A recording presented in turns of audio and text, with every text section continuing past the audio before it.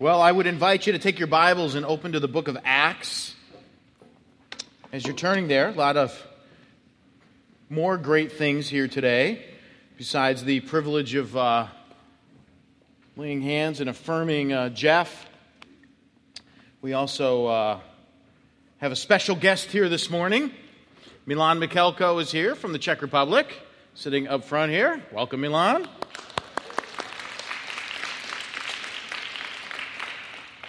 Many of you have gotten to know Milan over the years. He's, of course, the Czech country leader for Josiah Venture and elder and pastor of his church in the Czech Republic, the church that we've had the privilege of partnering with for the outreaches, the music outreaches we've done over the past few years. And some of us have gotten to know people in that church, and it's a wonderful place, and it's great to be able to not only partner with Milan in ministry, but to share the same love for the church, and to share the same love for the mission of the church, and to have a sister church in the Czech Republic that we get to work alongside and learn from and grow from, and it's just wonderful. So Milan is here, and make sure you come and say hi and give him a hug. And unless you're sick, then don't give him a hug. Just wave from a distance. He's flying back tomorrow. He doesn't need to bring it on the plane. But anyways, but it's wonderful there. Another thing to keep in mind too, keeping the mission theme alive. Right now, the Karises are probably having their truck inspected at the border. As they're crossing the border into Canada, they have to account for everything that they are bringing across the border.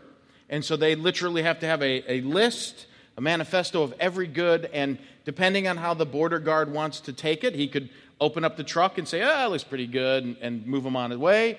Or he could say, we're going to look at everything. And the rationale behind that is taxes. Right? If you know, there's a whole process. We don't need to get into that now, but it's a big process. I encourage them to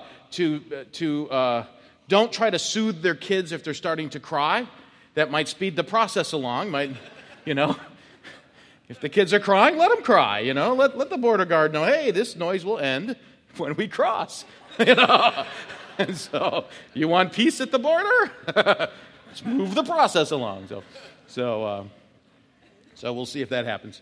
But anyways, I'd like to just go to prayer now before we begin our study here.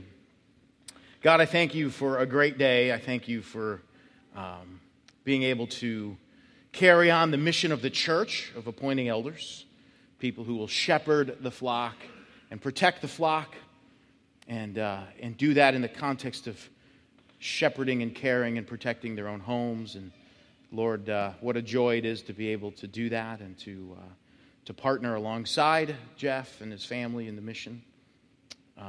Lord, I'm also grateful that we get to have Milan here, our faithful mission partner from the Czech Republic. What a joy it is to be able to just spend time with him and be encouraged and refreshed in the work you're doing around the world. You are an amazing God at work everywhere all the time, and listening to the prayers of your people everywhere and fully intended on all of them. It's amazing. And Lord, what a joy it is to celebrate and worship with him this morning. God, I also am grateful for Karises and the Clockengays as they make their way across the border right now. Lord, would you please just allow that process to go smoothly. Thank you that they did the hard work, that they did the extra work and went the extra mile to make that process smooth, to show that they're not rebels to the law, but they are going to be submissive and stand with character in what they do. And I pray that would be received and honored, and that they would pass through the border with protection and quickness, and not allow that process to drag on. Thank you, Lord, for the privilege now that we have to be in your word. Thank you that we get to celebrate together around your glorious truth. Thank you that we get to study the book of Acts and learn about the mission of the church. In Christ's name, amen. So this morning we are here in Acts 13. We're looking at verses 4 through 12. We are studying the book of Acts together. We're going through it. We've been going through it for quite a while. And today we're looking at the start of Paul's missionary journey, his first missionary journey. Last week we looked at them being commissioned, Paul and Barnabas be commissioned to take the gospel out. This week we're going to begin his first journey. This is going to be an amazing journey.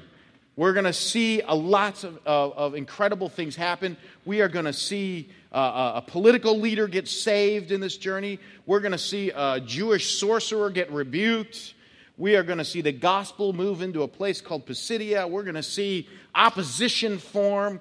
We're going to see people getting healed. It's an amazing journey. We're going to see people trying to worship Paul and Barnabas, and they're going to push that worship away and direct people to God himself. We're even going to see Paul and Barnabas get attacked and with big stones and almost left for dead, and yet they come out of this alive.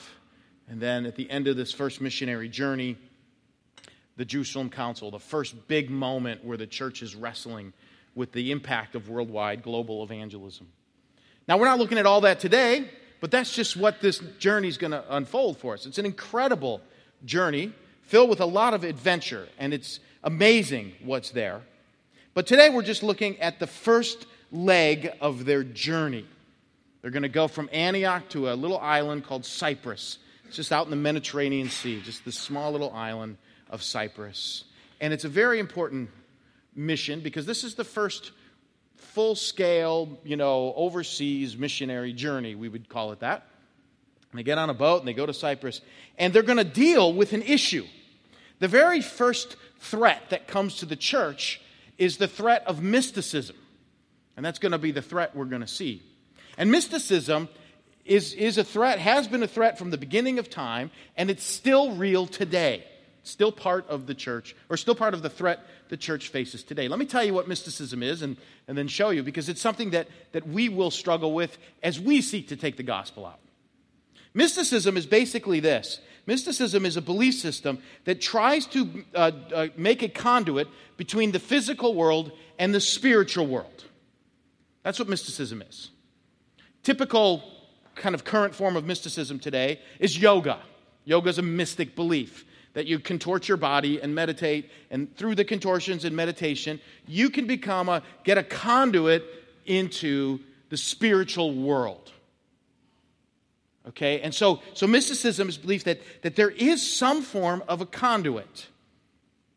And when you find that conduit into the spiritual world, you can get access to all of the blessings that come from the spiritual world. Let me give you a practical example. Maybe you guys have been in situations like this before where this has happened, but this is actually mysticism. Okay, a long time ago, 20-some-odd years ago, a guy that I grew up with was getting married. And he wasn't a believer. And about maybe 2 years or 3 years before he got married, his father died. Very sad thing. And this guy never really thought about God. I would try to share the gospel with him when I was younger, but he just never really clicked. He never wanted it. And so he invited me to be part of his wedding. And so I remember going to his house the morning he was getting married, and he was going to have wedding pictures taken outside. And they were, it was supposed to be a beautiful day, and this horrible storm comes through the morning of his wedding. And the wedding party is all sad. And they're like, we thought we were going to take pictures, and now it's raining, and it's really sad, and this dark clouds are coming. And then all of a sudden, out of the blue, the rain stops. And everyone's sitting in their back area, back of their house, like this 3-season porch, and we're all sitting there, standing there, and the rain just stops.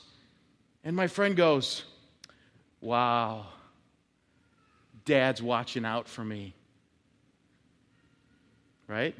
Dad's watching out for me. That's a sign that Dad's looking down and giving me the blessing on my wedding. Now, I'm standing there at that moment going, what? When you die, you don't get control over the weather, And if you did, who wins? I mean, what happens if there was some farmer kid whose dad died, right? And now the farmer is saying, we need rain. And that morning, the farmer kid's going, oh, Dad's watching out for us. The rain's coming. It wasn't supposed to rain. Like, is there some kind of fight in heaven when people die? No, rain. No, I'm a farmer. No, my kid's getting married. And right? Like, think about this for a minute. If you die and get control of the weather, who wins? That's what I'm thinking at this moment. And so they look at me to say something because they know I'm a Christian. I was like 24 years old, and I was like, all I'm thinking are things that would be really bad to say. And I just went, well, God's in control of the weather. Not your dad, God. Right? What's mysticism? He was trying to get some kind of connection to the spiritual world and the blessings of the spiritual world through his dad. Through his dad, right? That's just mysticism. We deal with it everywhere. They're going to deal with this on their missionary journey. They're going to deal with this. And we're going to see how they deal with this. And I think that this is important for us to study. And I want to tell you why. As we begin this journey, and we see them dealing with mysticism and dealing with this kind of stuff, I think there's a couple things that we'll learn here. First thing that we're going to learn is how they dealt with this, which I think is important for us. But the second thing that I think is important for us is I think we have to really study the missionary journeys of Paul for a reason. Now, I'm going to kind of just give you an opinion here, which probably means that it's worthless. But I at least want to qualify that this is my opinion.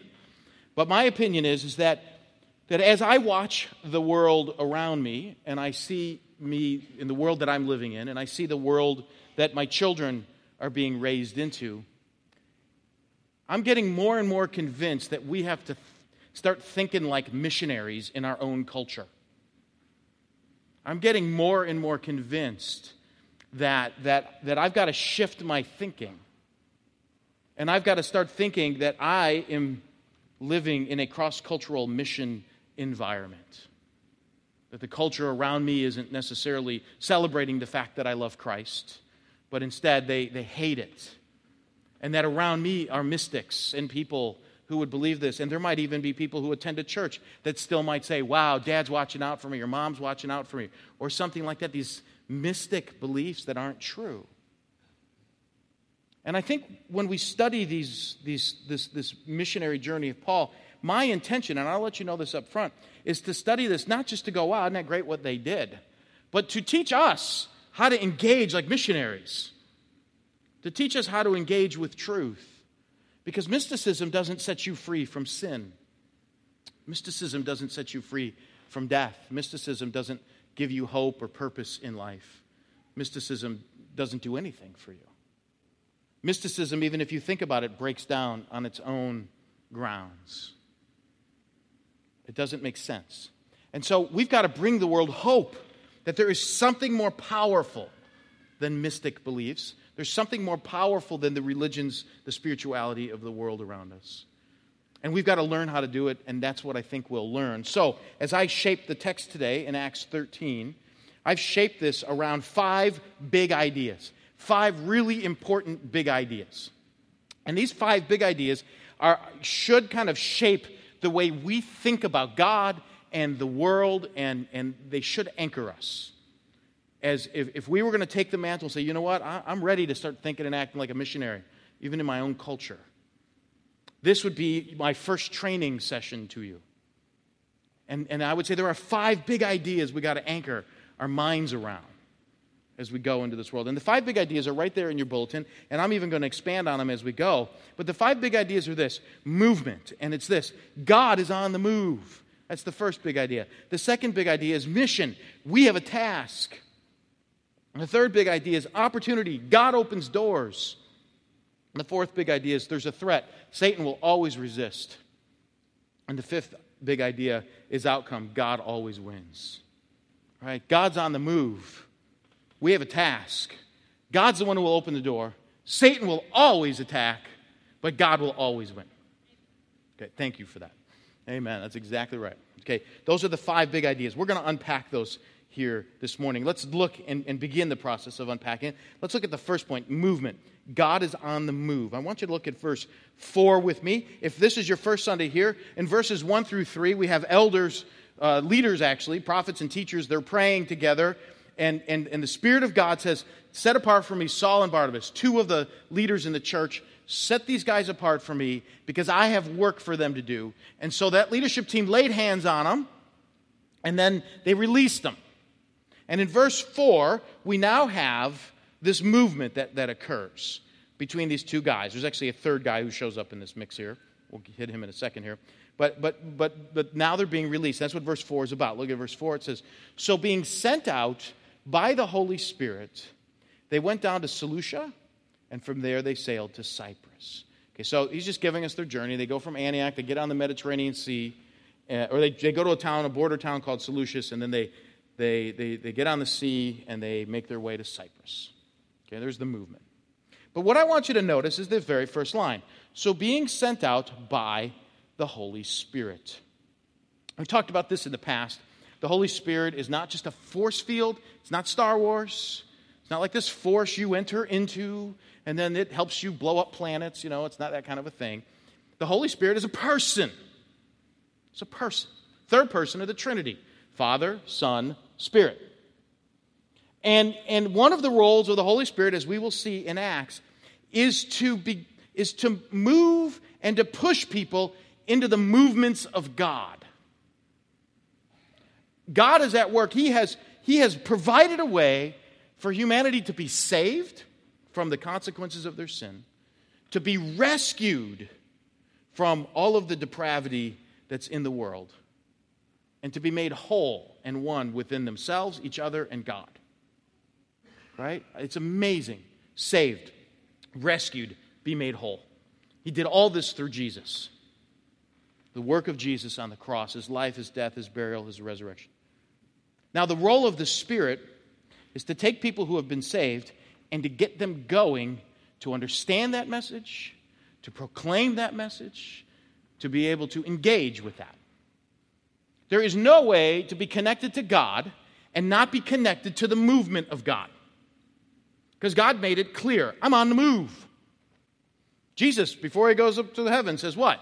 Go to the nations, make disciples of me, be witnesses of me, share me everywhere you go. It's all over the Bible. Jesus' harshest words were for those who refused to take the gospel out. That's who he was the most aggressive towards. So therefore, if you are connected to God and his Spirit moves.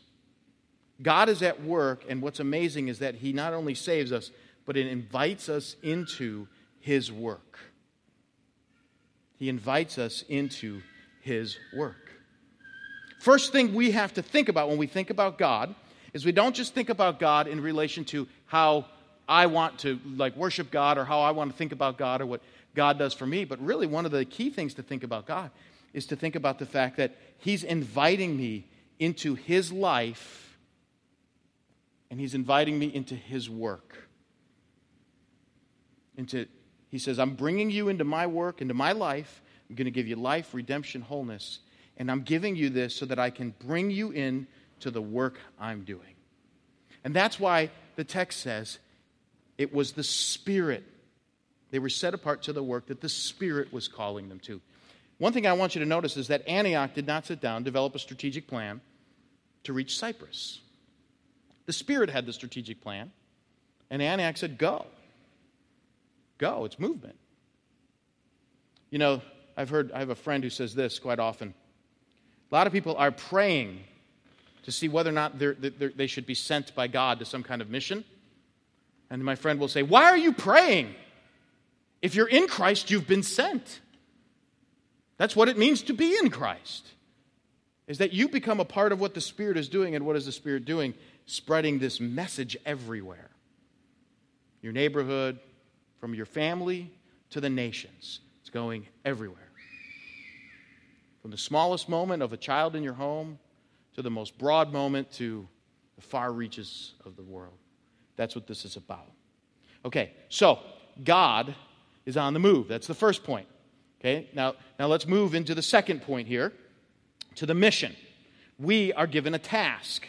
We are given a task. Notice verse 5. When they arrived at Salamis, they proclaimed the word of God in the synagogue of the Jews, and they had John to assist them. Okay, just a little word about John. John is sometimes called John Mark, and he's sometimes called Mark. So in Acts, if you see John, John Mark, or Mark, it's all the same. Now, why all these different names? One of the things that Acts quite frequently does is gives you either the Hebrew rendering of the name or the Greek rendering of the name, depending upon the context. Okay, Saul is the Hebrew name for Paul. Paul is the Greek name for Saul, right? It's just the same name. John and Mark are actually the same name, just one is Hebrew, one is Greek, okay? So here we have John. But later he's going to be called John Mark. Then later he's called Mark.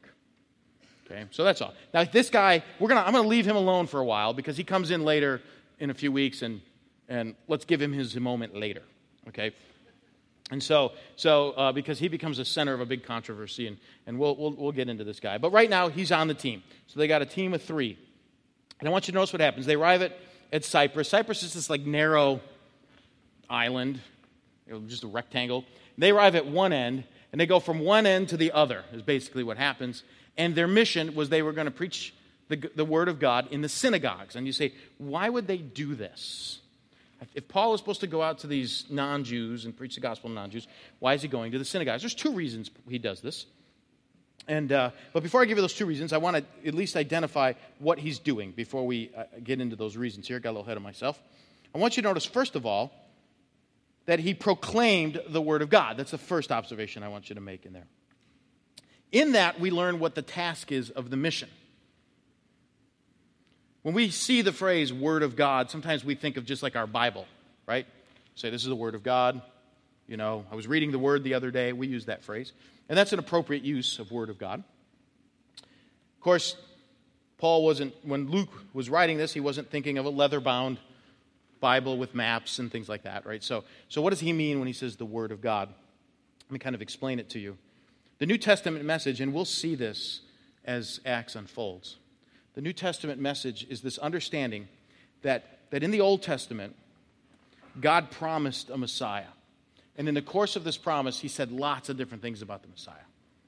That he would crush Satan, that he would bring blessing to the nations, that he would be the one that would speak the word of God perfectly and purely, that he would be a king that would rule on an everlasting throne, that he'd bring redemption for people, that he would save people.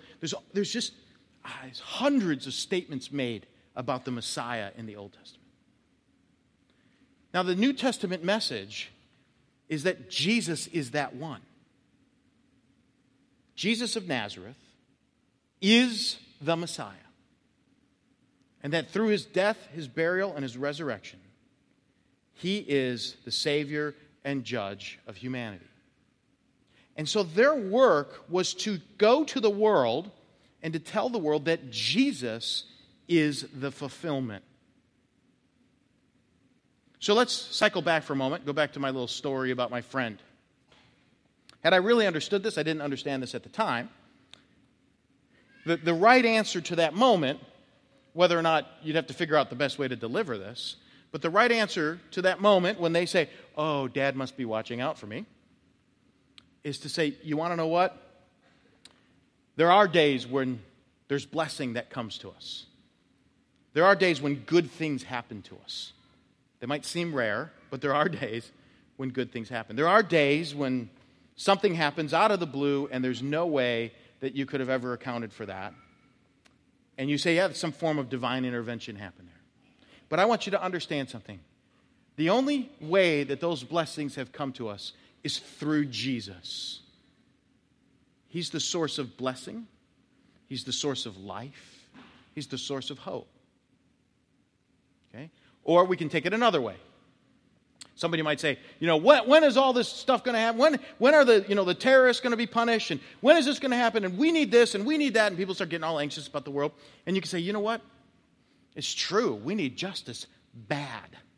There are people who are being taken advantage of all over the world. Jesus is the judge. And he will make things right. See, that's the idea. What you're doing when you preach the Word of God is you are showing how Jesus is the resolver of everything. And the Old Testament teaches us the whole point of all the stories and everything is to show us our need for Christ and what He's going to do. Okay? So that's the Word of God. And so when they would go to the synagogues. They would go to the synagogues for two reasons.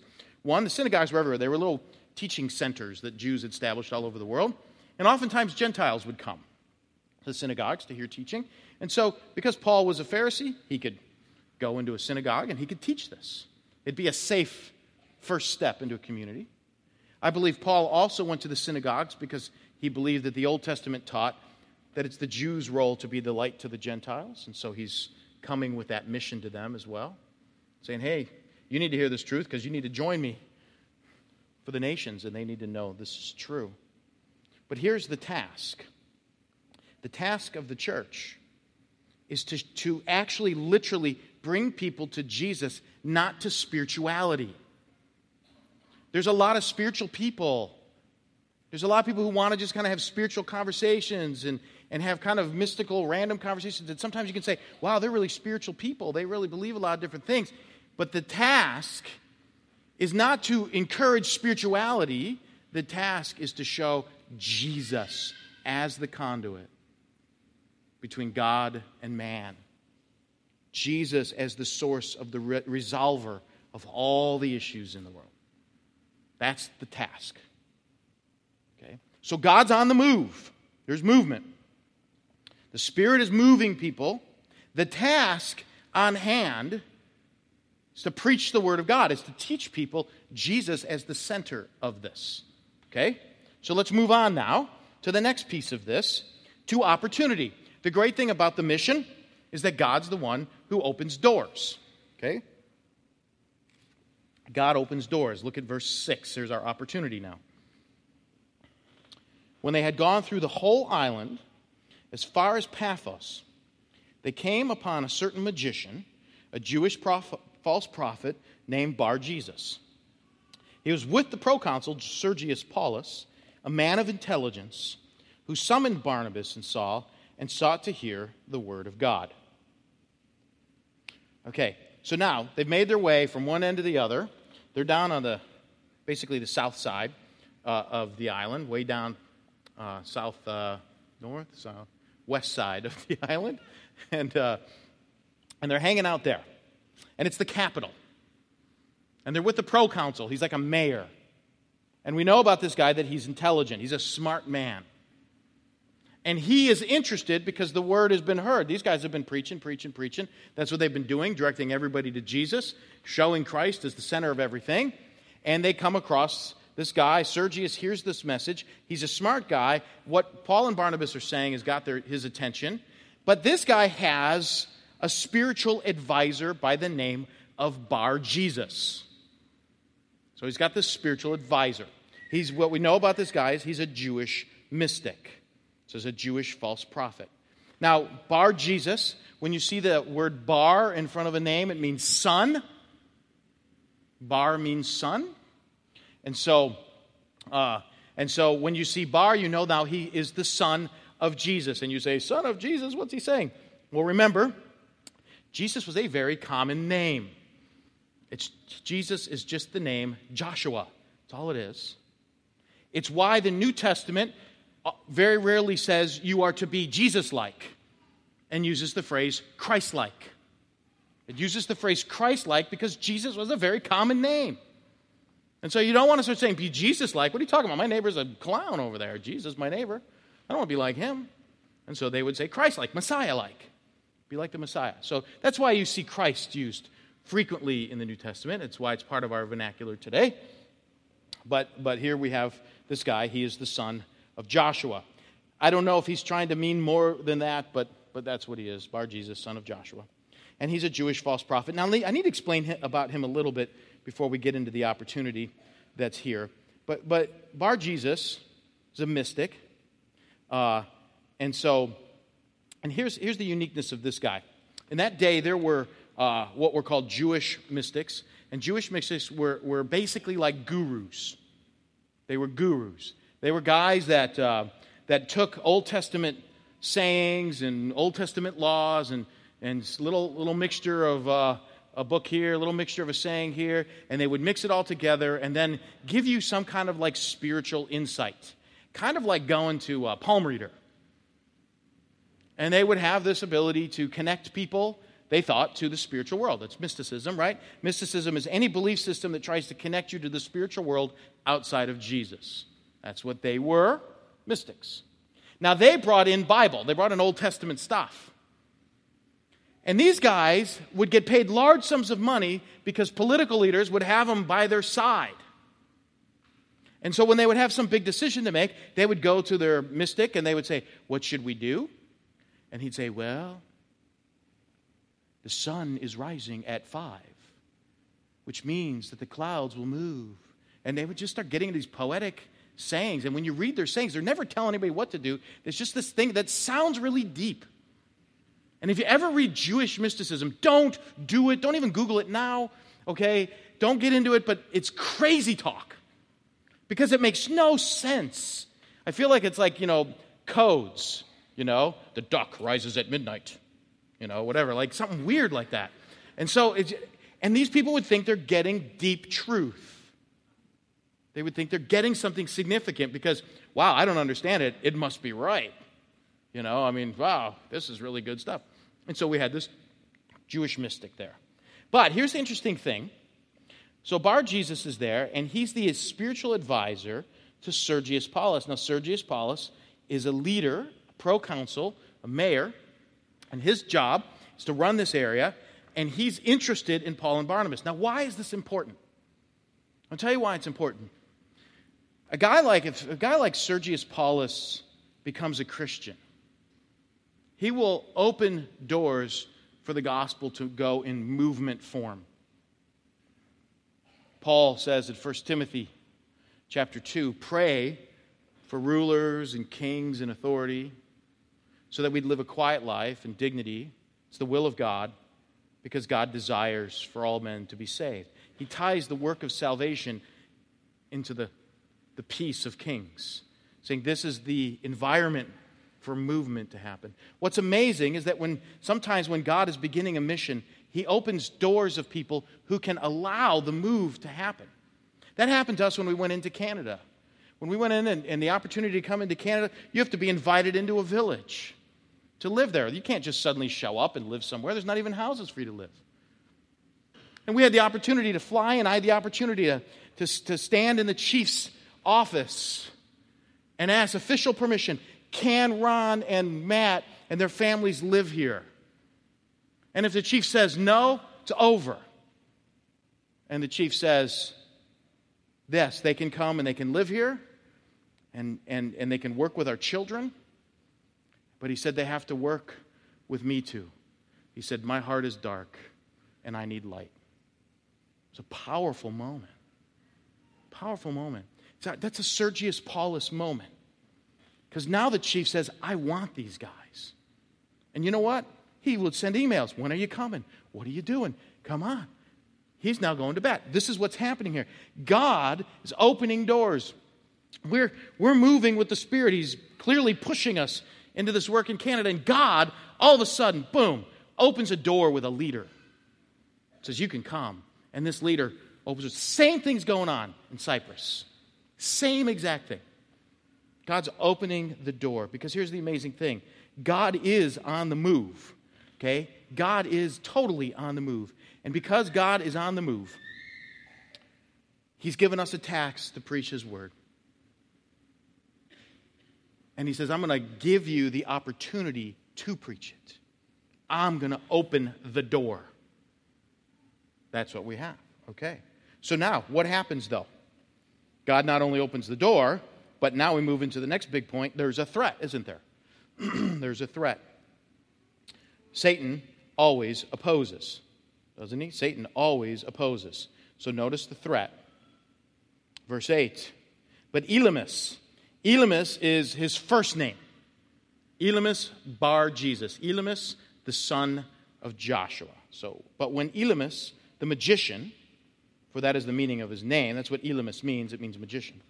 For Elymas, for that's the meaning of his name, opposed them, seeking to turn the proconsul away from the faith. Okay, so when you think of magician, again, don't think of like Elymas standing in front of Sergius going, watch me pull a rabbit out of my hat, right? No, it's not that kind of a thing. Okay, see the coin? Whoop, it's gone, right? It's not magician like that. Magician means spiritist, spiritual connector. Okay, so Elymas is the spiritual connector. What did he do? He opposed these guys. Why did he oppose them? Obviously, his gig is up, isn't it? He's got no more power. He's got no more money. I mean, he's a false teacher, and he's leading this guy astray. The proconsul is attracted to Paul, and so he doesn't want to lose his power. One of the amazing things, and we've talked about this in any of the missionary work that we talk about doing, is that anytime you go somewhere and you bring the message of Jesus, you become a threat to the false teacher's power. And they feel threatened by that. And everywhere you go, you're going to threaten somebody. You say, boy, I just want to come in here and tell somebody about Jesus. Why are they so mad? Because Christ is the King of Kings. And when you are wanting to follow in the way of evil, you want to be the king. And so it becomes a threat. So this guy is threatened, so he opposes them. And the way that he opposes them is not by going directly after Paul and Barnabas. He just starts trying to bend the ear of Sergius. Right? Sergius is saying, hey, this guy Paul, here's what he said. No, you don't want to follow that. You don't want. And he's just over there constantly in the ear of Sergius, trying to turn the proconsul away from him. And so now you have this battle going on, right? Paul's preaching. Sergius is, every time Paul's saying something to Sergius, Bar Jesus is over here saying something else in his ear, and now the battle has begun. Okay, so that's what's happening. So notice what happens in verse 9. But Saul, who's also called Paul, this is the first time the name Paul kind of shows up for him, filled with the Holy Spirit, looked intently on him. Again, the Spirit of God is here, and Paul sees Bar Jesus, and he looks with intent. So picture in your mind what you think that would be. I picture that look my mom would give me when I would do dumb things in church. That's the look I get. That look down the row like, you better get in line or you're going to be in deep trouble. That's the look I think that's there. It's like this intent look means that Paul fixed his gaze on this guy to go after him. It's going to deal directly with this. What he didn't do is he didn't try to win over Bar Jesus. He didn't want to say, well, he's spiritual. Yeah, he's using the Old Testament. We can work with that.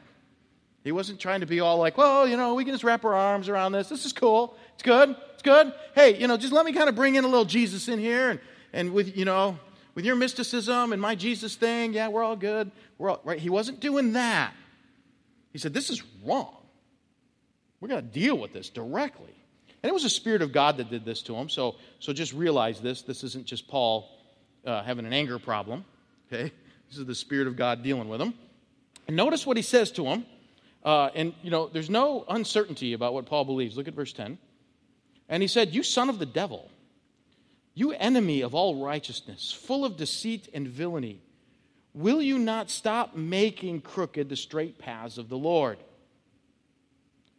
Okay, so he says a bunch of things. Let's just quickly click them off here. He calls him, first of all, son of the devil. Son of the devil, because Bar Jesus is Jewish, he would understand what that means. That's calling somebody a liar in Jewish terms. Calling anybody the son of the devil is calling someone a liar. John 8:44, Jesus said the same thing to the Pharisees. And if you read in John 8:44, you get the idea. It's calling him a liar. So he called him a liar. First thing, he says, you're a liar. Second, you're an enemy of all righteousness. Meaning this, you are not leading people into that which will make them righteous. The reason why we don't want to embrace false teaching is because it doesn't lead people to righteousness. And we know one thing. If you're not righteous, you can't stand before God. So it's really dangerous, right? So he says, hey, you're an enemy of righteousness. Then he says, you're full of deceit and villainy. Villainy is basically the idea, is just another way of saying corruption. You're corrupt. You're a corrupt person. This is what you are. You're corrupt. And then he says, will you not Stop making crooked the straight paths of the Lord. What is he saying? He's saying, you're over here, every time I preach the truth, you're over here bending it in the ear of this guy. You're bending it, the truth, in his ear. Stop it. Okay? So you're a liar. You're an enemy. You're a deceiver. And you're a distorter. He just goes right out and he deals with it. Why? Because error is dangerous. And it has to be dealt with directly. And then God really deals with it. Look at verse 11. And now, behold, the hand of the Lord is upon you, and you will be blind and unable to see the sun for a time. And immediately mist and darkness fell upon him, and he went about seeking people to lead him by the hand. So, when he said the hand of the Lord is upon you, I'm sure Bar Jesus freaked out because he knew enough of the Bible to know that anytime you read in the Old Testament, the hand of the Lord is upon you, bad things happen. The hand of the Lord means the judgment of God is coming. And what's the judgment? God made the guy blind. So the irony is that here he is, a mystic. You know what the name of a mystic also is? A seer. Isn't that interesting? It's a seer. It's actually what the word mystic means. It means to see. The seer becomes blind. Little irony, right? This guy who was supposed to be leading people into truth now needs to be led. I think this is the image God's giving this guy. I'm going to make you blind so that you know that you can't see. It's the amazing statement. But now, God's on the move. We have a task. Amazing task. God opens doors. The reality is that Satan will always oppose those open doors. But what's the outcome? The outcome is God always wins. Look at verse 12. Then the proconsul believed. And when he saw what had occurred, for he was astonished at the teaching of the Lord. I want you to notice that he didn't believe because of the miracle. All the miracle did was confirm the message. And the message was there's only one conduit between man and God, and it's Jesus. Mysticism is garbage. It doesn't connect you to God. Only Jesus does. And then God displayed that power, and this guy gets blind, and he says, okay, I am convinced that this guy can't see. So I will believe your message, because the point is, we're not trying to get people to believe the miracles. We want them to believe the message, right? The message that Jesus is the thing that connects you to the spiritual world. And that's it. That's what you need to know. It's where your wisdom comes from. And so the good news is God always wins. Okay, so let's wrap this up. Okay, let's kind of put this together. If we're going to think and act like missionaries, what do we learn from this story? Right? We learn lots of things from this story. The first thing that we learn is that God's on the move. We've said that. This is what God is about. If I'm connected to God, I've got to be connected to His work. And His work is to make this known. The second thing is that I'm given a task. And the task is that I've got to proclaim Jesus. He's the conduit. I don't want to get into a spiritual message. I can't water down the message of Christ or be in a situation that is watering down the message of Christ and standing there as if I'm okay with that. Because Jesus is the only conduit between God and man. There's no other conduit. Okay? We're given this task. The good news is you might say, well, how do I know people are going to listen? And you say, but you know what? God opens the doors. God opens the doors. I don't have to kick the doors open. He does amazing things. But when God opens the doors, what happens? Satan will oppose. He will oppose.